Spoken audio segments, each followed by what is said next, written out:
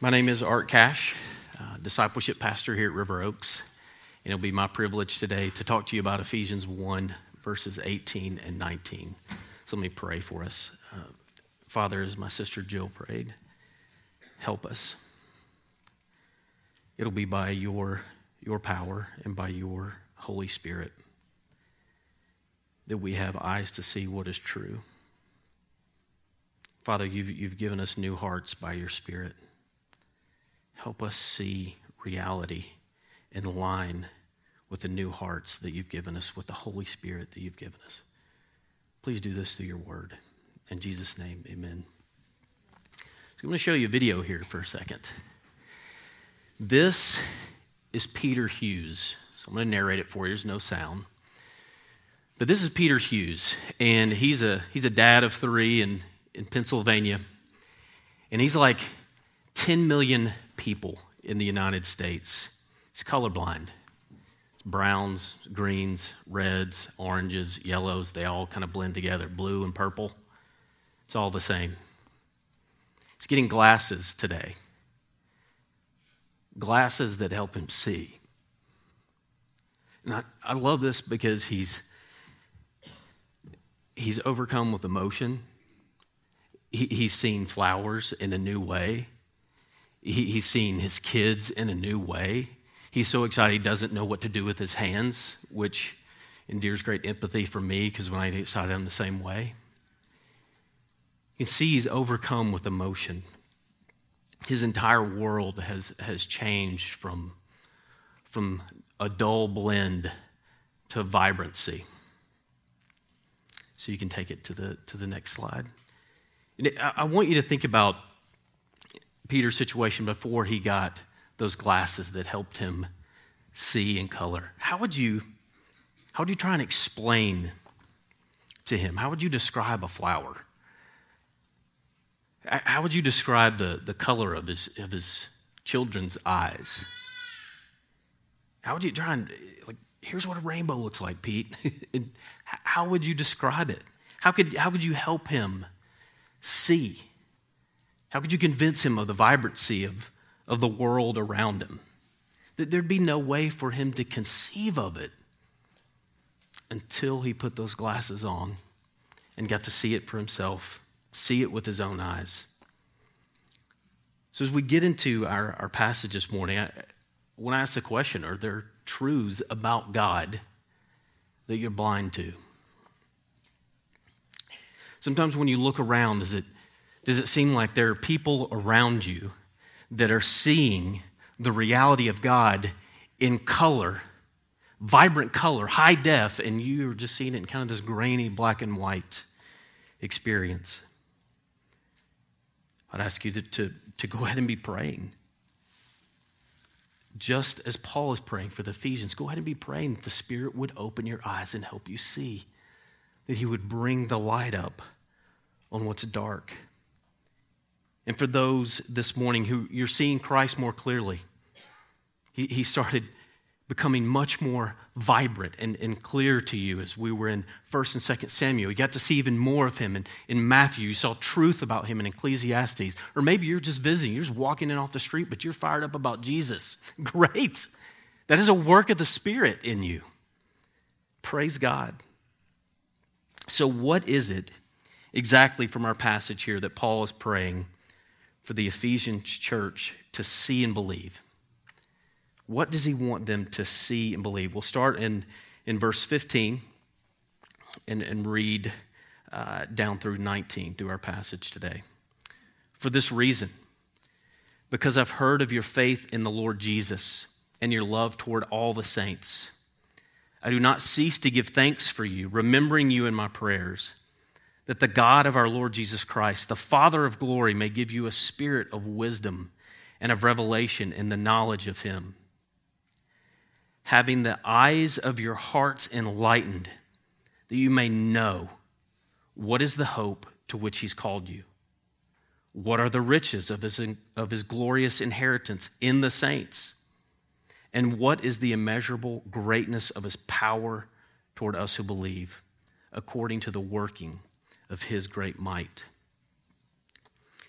Paul wants the Ephesians, we see it in verse 17, he wants them to know God better, wisdom, revelation, knowledge.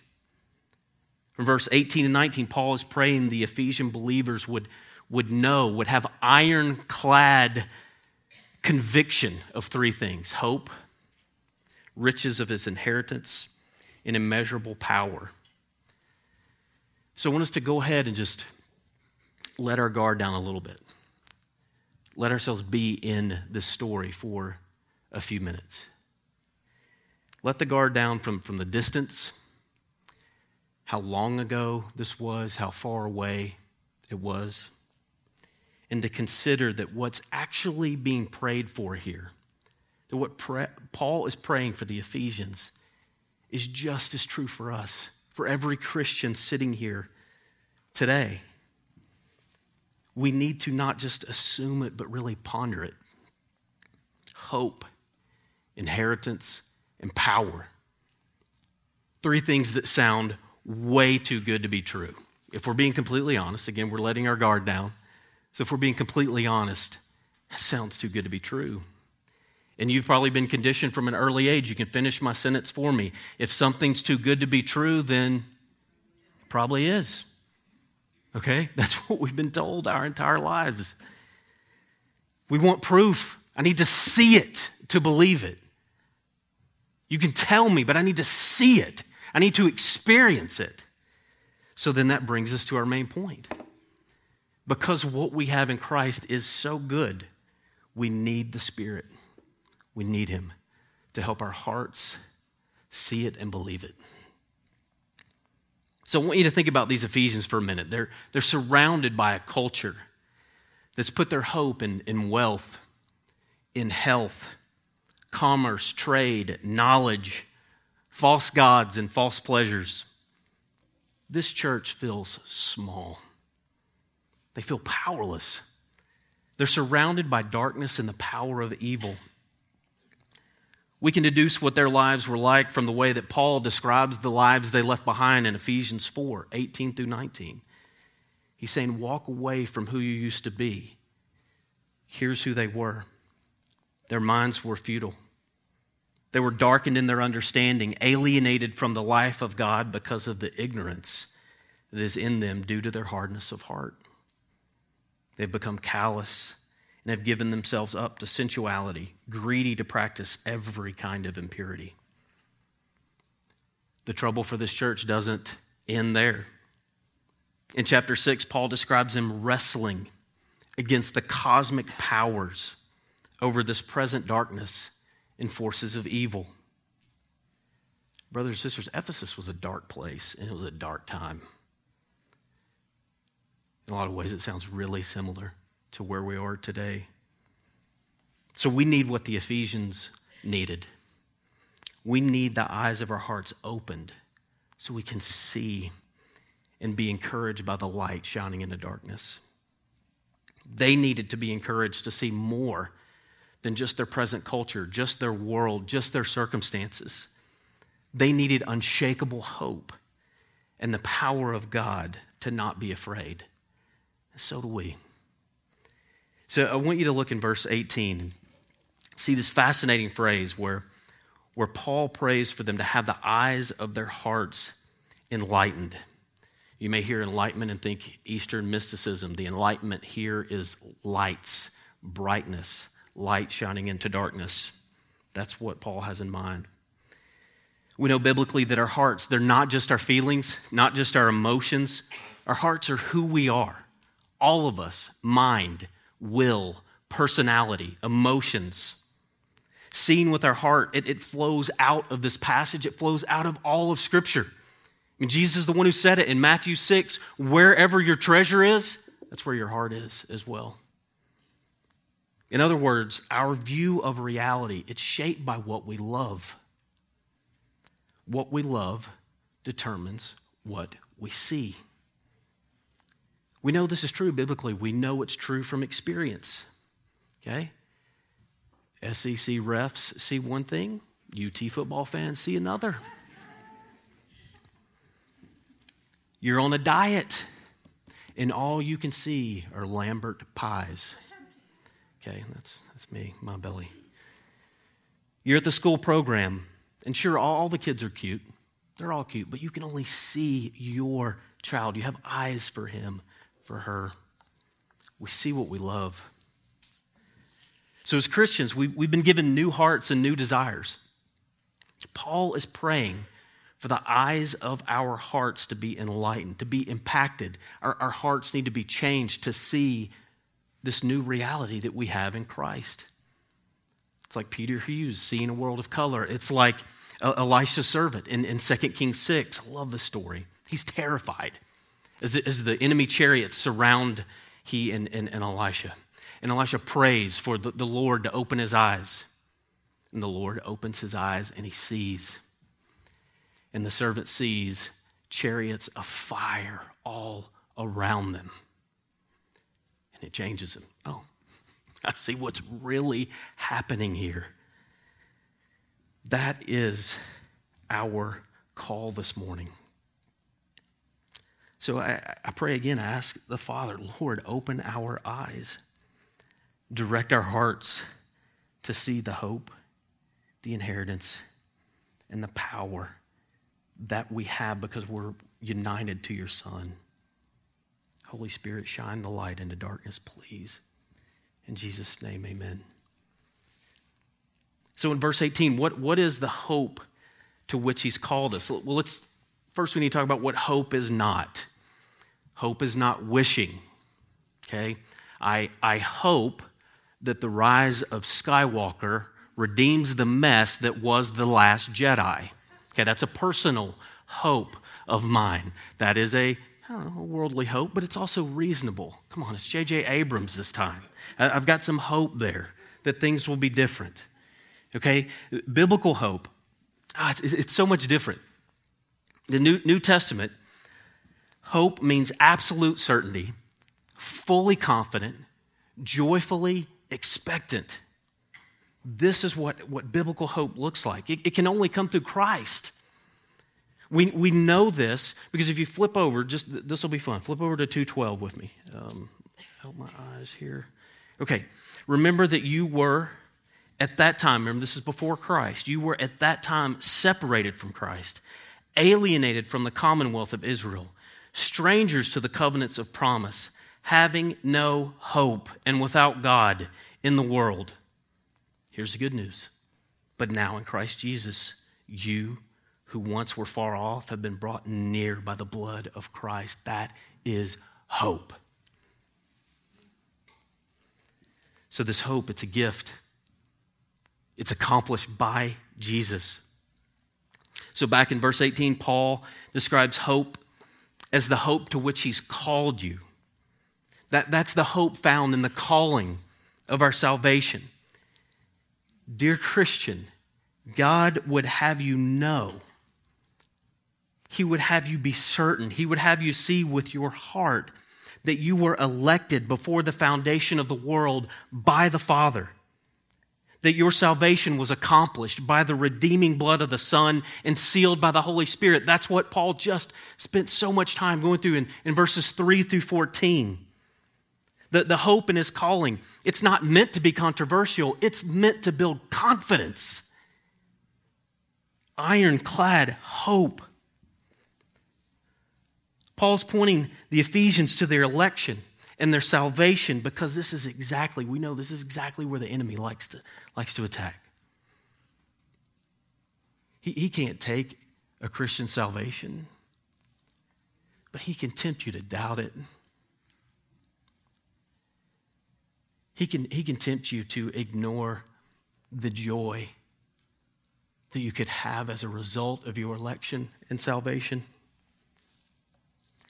He can darken the eyes of your heart with his accusations, saying, hey, this same sin over and over and over. Are you sure the blood of Christ covers it? Are you sure? He can accuse in such a way that you feel like hiding, isolating, instead of confessing and running to the Father. He's a manipulator. He loves to sow doubt. where there should be absolute certainty. So our hope is in eternity past, in our election before the foundation of the world. Our hope is an absolute certainty for the future. We see this in all over Scripture, but in 1 John 3:2, we hope in him now because we know that when he appears, we shall be like him because we shall see him as he is. We won't need anyone to try and convince us of what we can't see. No more, I'm looking for the best argument. I'm looking for the best illustration. We'll see it. We won't need special glasses. We'll see him as he is. So I remember seeing pictures of Zion National Park, and I understand the irony of showing you a picture of Zion National Park here. But I saw pictures, and before visiting, I'm like, man, that's going to be beautiful. It's gorgeous. But there were times actually being in that park, looking up or looking down, and just being speechless. And that's tough to get me to a point where I don't have something to say. It's incredible. And I'm trying to persuade you through a little picture on a screen. Imagine what it will be like finally seeing Jesus as he is. Past hope, future hope can transform the way we live right now. This bedrock certainty of our salvation, this ironclad confidence of our future glorification, it gives us an anchor. It gives us an unshakable hope in the present.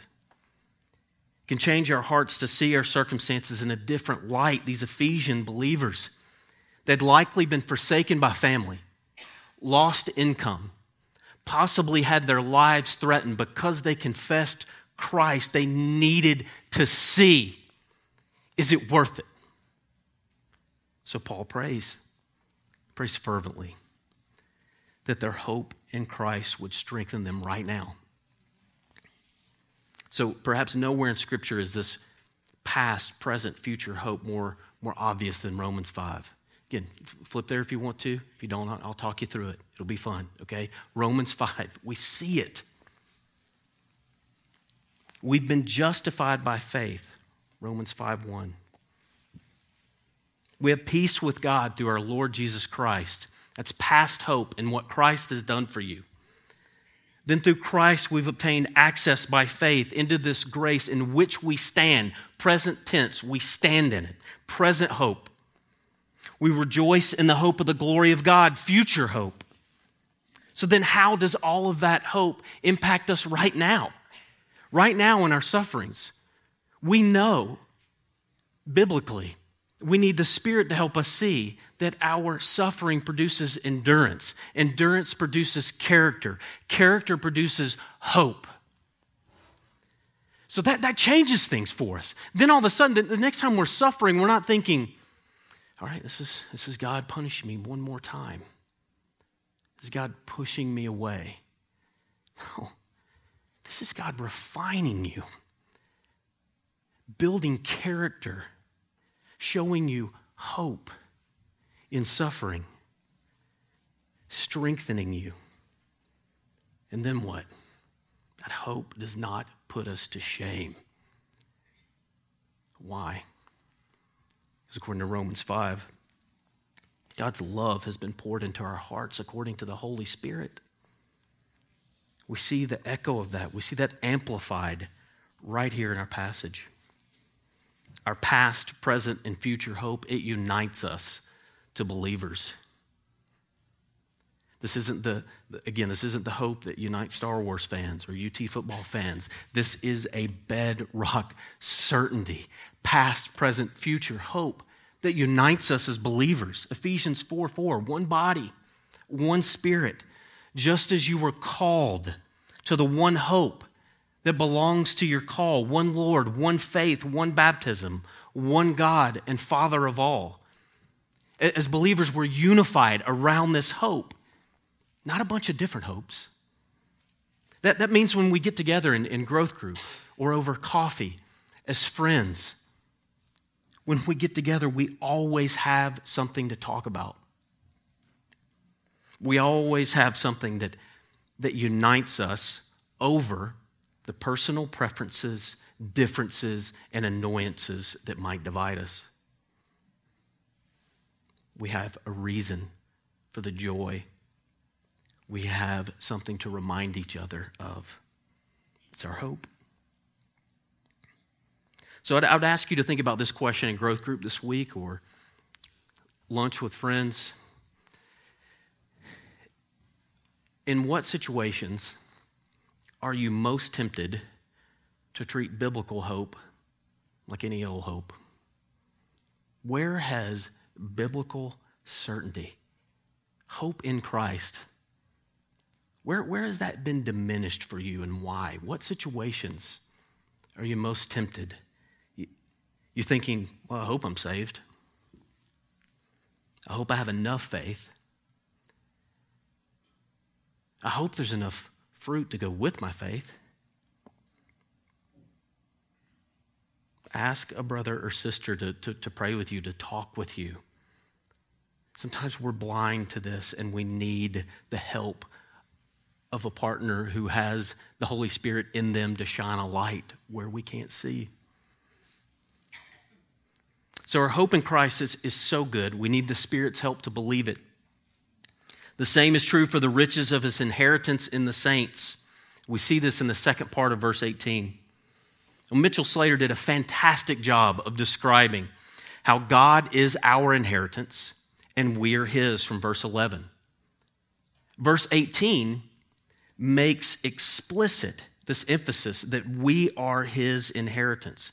Believers are the riches of his glorious inheritance. Now for me, I don't know about for you, but for me, this is where the inner critic raises his head and goes, are you sure? Inheritance? Maybe.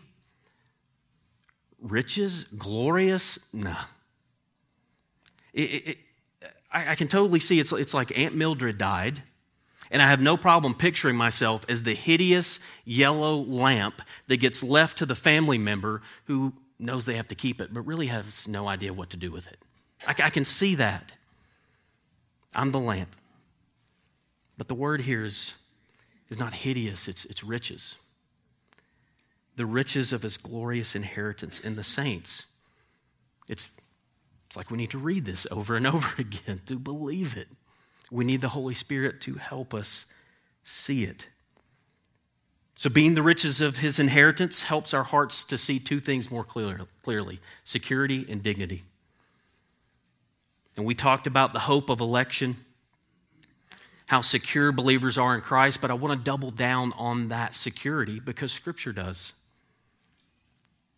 Completely secured in election to salvation and secure in Christ since you are an inheritance to him. You belong to the King, to the one who made you and redeemed you. So there may be times where you shortchange yourself, but do you think the one who made you and saved you would shortchange himself? Now think this through. Okay, the Father poured out wrath upon his Son that was absolutely precise. A payment was made for a debt that could not otherwise be paid to the penny. It was measured out for every sinner who would believe, no more, no less. He then gives the Holy Spirit to believers to dwell in them, to be a blessing to others, for gifts. To put it mildly, the triune God has gone to a lot of trouble to inherit us. The Father has generously invested in you at the cost of his Son and giving you his Spirit. Do you think somehow that he won't see that all the way through? He will. We know it. We see it in John 10. My sheep hear my voice. I know them. They follow me. I give them eternal life. They will never perish. No one will snatch them out of my hand. My Father has given them to me. He's greater than all. No one is able to snatch them out of the Father's hand. He saved you to himself for all eternity. So then that means you have dignity and value right now. In a God-centered, gospel-centered church, we spend time, we spend energy rightly emphasizing the Father, Son, and Spirit. It's the focus of all we do because that's the focus of Scripture. A temptation, though. A temptation is to so carefully avoid being man-centered that we diminish the inherent dignity and value we each have. Because we're made in the image of God. We are the riches of His inheritance. We can get comfortable. I'm much more comfortable saying, I'm a wretch. I'm a worm. I'm the chief of sinners. Paul thinks, I'm the chief of sinners. We're much more comfortable with that. I'm just a rebel. But that's only half the story. We can forget the simultaneous and simultaneously a sinner and a saint. Oh, brother, if we could see it, we are who Scripture says we are.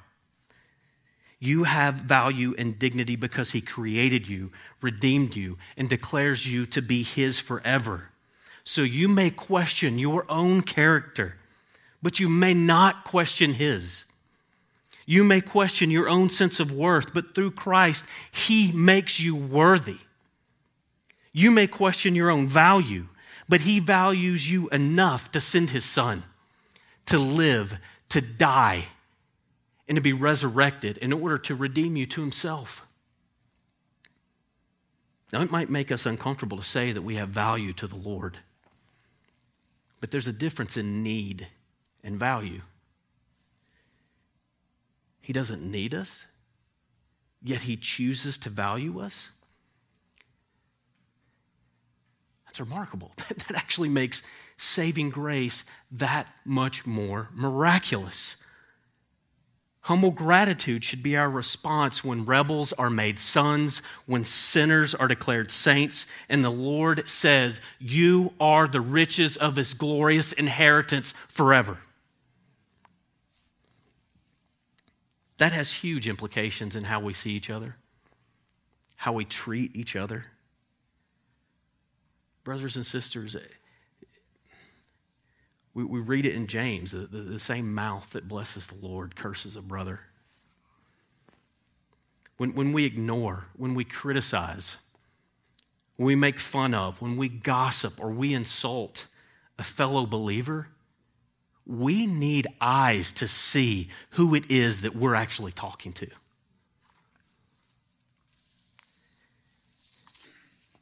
As fellow heirs that are also the inheritance, we need the Spirit to help us see. To see one another as we one day will be. This quote from Tim Keller helps us capture this. Look at your fellow Christian. Get a glimpse of what God is creating. Say, I see who God is making you, and it excites me.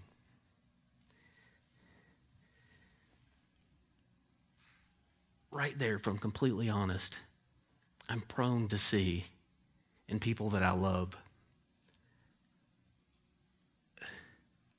disappointment.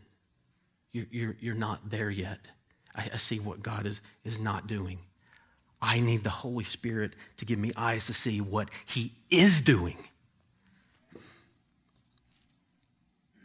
I want to be a part of that.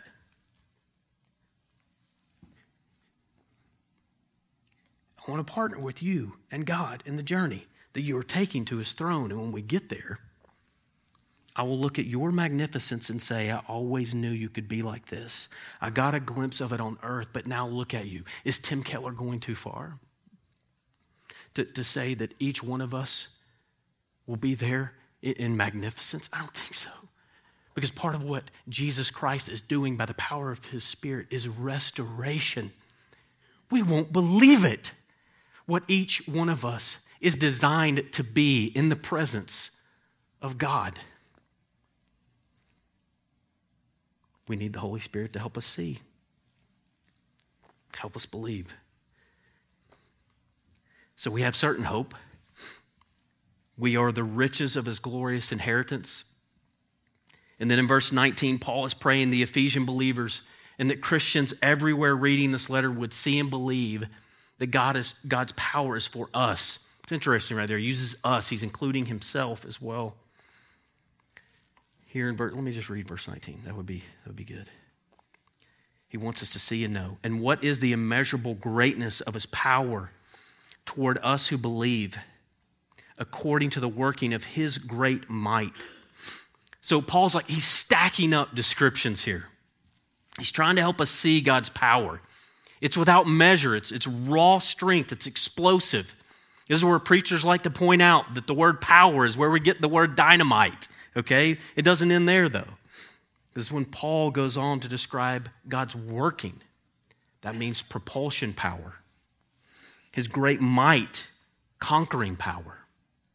And you'll see next week in verse 20 and following, it's resurrection power. So this power described in verse 19, it's not just the potential, it's present power for the believer. Who is the power for in verse 19? That towards means, it means among and for, okay? Only those who believe. So you know how with God everything's kind of upside down from the way the world sees it.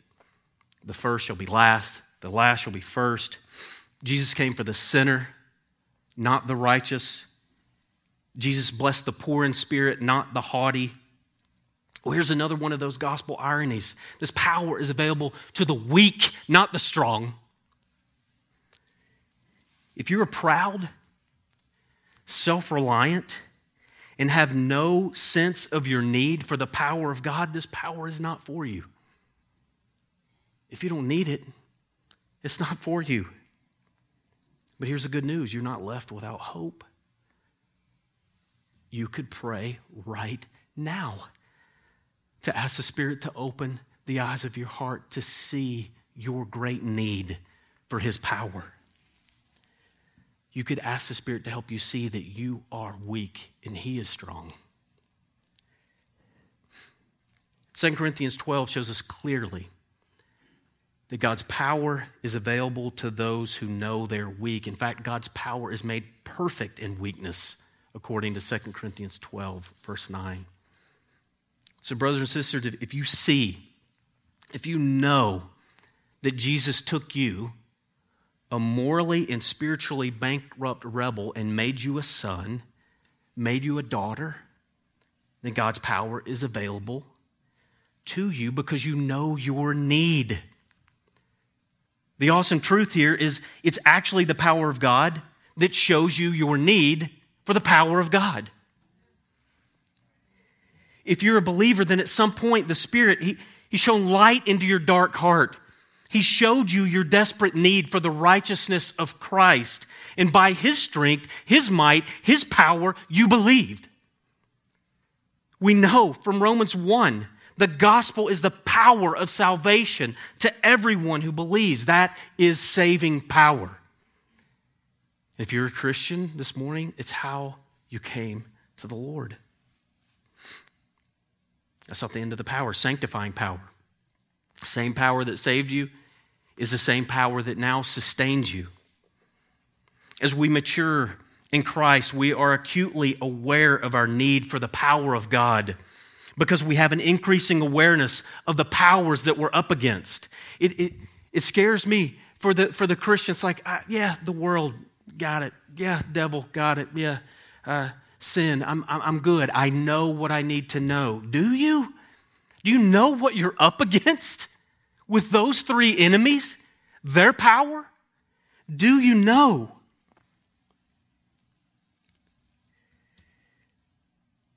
The devil's a deceiver. So we add to his schemes the power of the world and our own sinful desires. They are at war with the power of God. We feel the pull every waking second, if we're honest. We feel it from our own sinful nature, from the world. That message that you are the most important thing in the universe.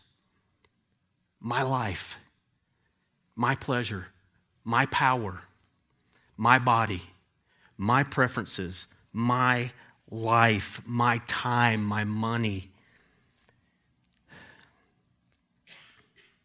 We need the power of the Holy Spirit to open our eyes to the truth. The truth is that the one who is in us is greater than the one who is in the world. Amen. We need his power to help us see and believe. Part of maturing as a Christian is becoming increasingly aware that you need this. You need him to help you see. You need him to help you believe. You need him to help you fight.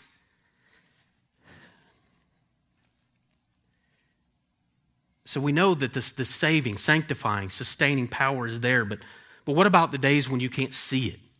You can't feel it? What do you do when the sun is behind the clouds? You know it's there, but you can't see it. So right before World War II in the town of Itasca, Texas, 263 children lost their lives in a tragic school fire. Now, after the war, the town rebuilt the school. They ensured that they had a state-of-the-art sprinkler system put in that new school. It was the most advanced thing that money could buy at the time. They gave tours. The honor students would have citizens come in and officials, and they would give tours to the school, and they would show the sprinkler system. It was as if to say, a fire like what happened back, it will never happen here again. Well, as the town and the school expanded, they remodeled the school. As they did so, they found that the sprinkler system had never been connected. It's incredulous, right? Yet that's often how we operate as Christians in our lives. And the truth is, we have the sprinkler system. We have the full available power of the water. There's a raging fire, and what we'd rather do is ignore the sprinkler system, get a cup of water, our own efforts to try and put it out. Why? Here's the question from Brian Chappell about this verse. How do you make spiritual power apparent to God's people who are preoccupied and oppressed with the material world? We have resurrection power. Help us feel it, see it, know it, believe it. What do? We pray and we preach. We pray and we preach. We pray like Paul in this prayer, asking that the eyes of our hearts could see. We pray like the end of Ephesians 3. We pray that we would be strengthened through the power of his Spirit in our inner being. We pray for Christ to dwell in our hearts by faith. We pray that we could be rooted and grounded in love. We pray that we would be strengthened to comprehend, to lay hold of, to seize, to make our own the breadth, the length, the height, and depth of the love of Christ. We pray to be filled with the fullness of God. And if we don't feel like praying, we ask a brother or sister to pray for us. When is the last time? I know we assume about praying. Yeah, I pray. When's the last time you wrestled with God in prayer? You pled with him. Fill me with the fullness of God. Please.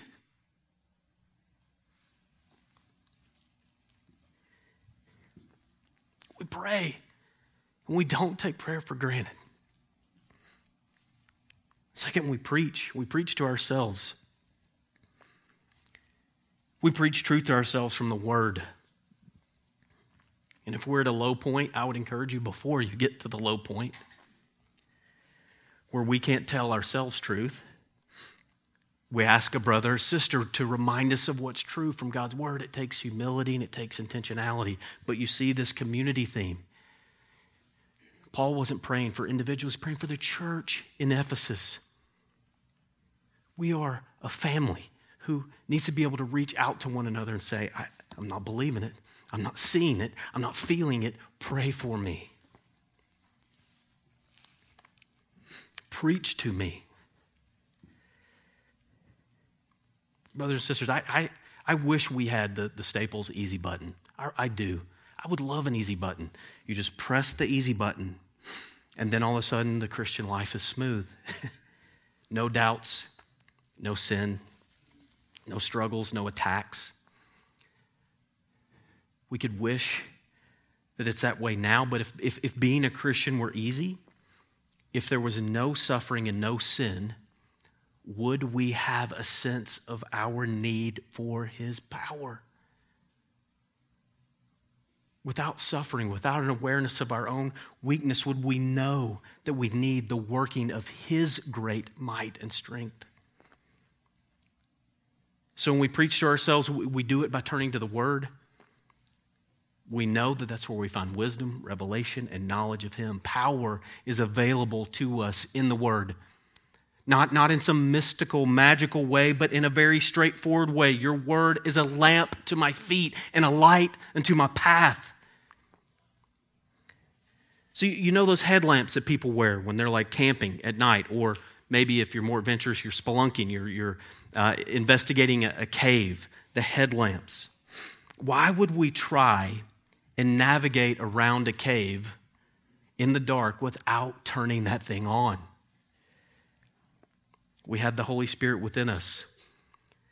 So even when we don't feel like it, when we can't see it, we can lead our feelings instead of being led by them. That's the power of God.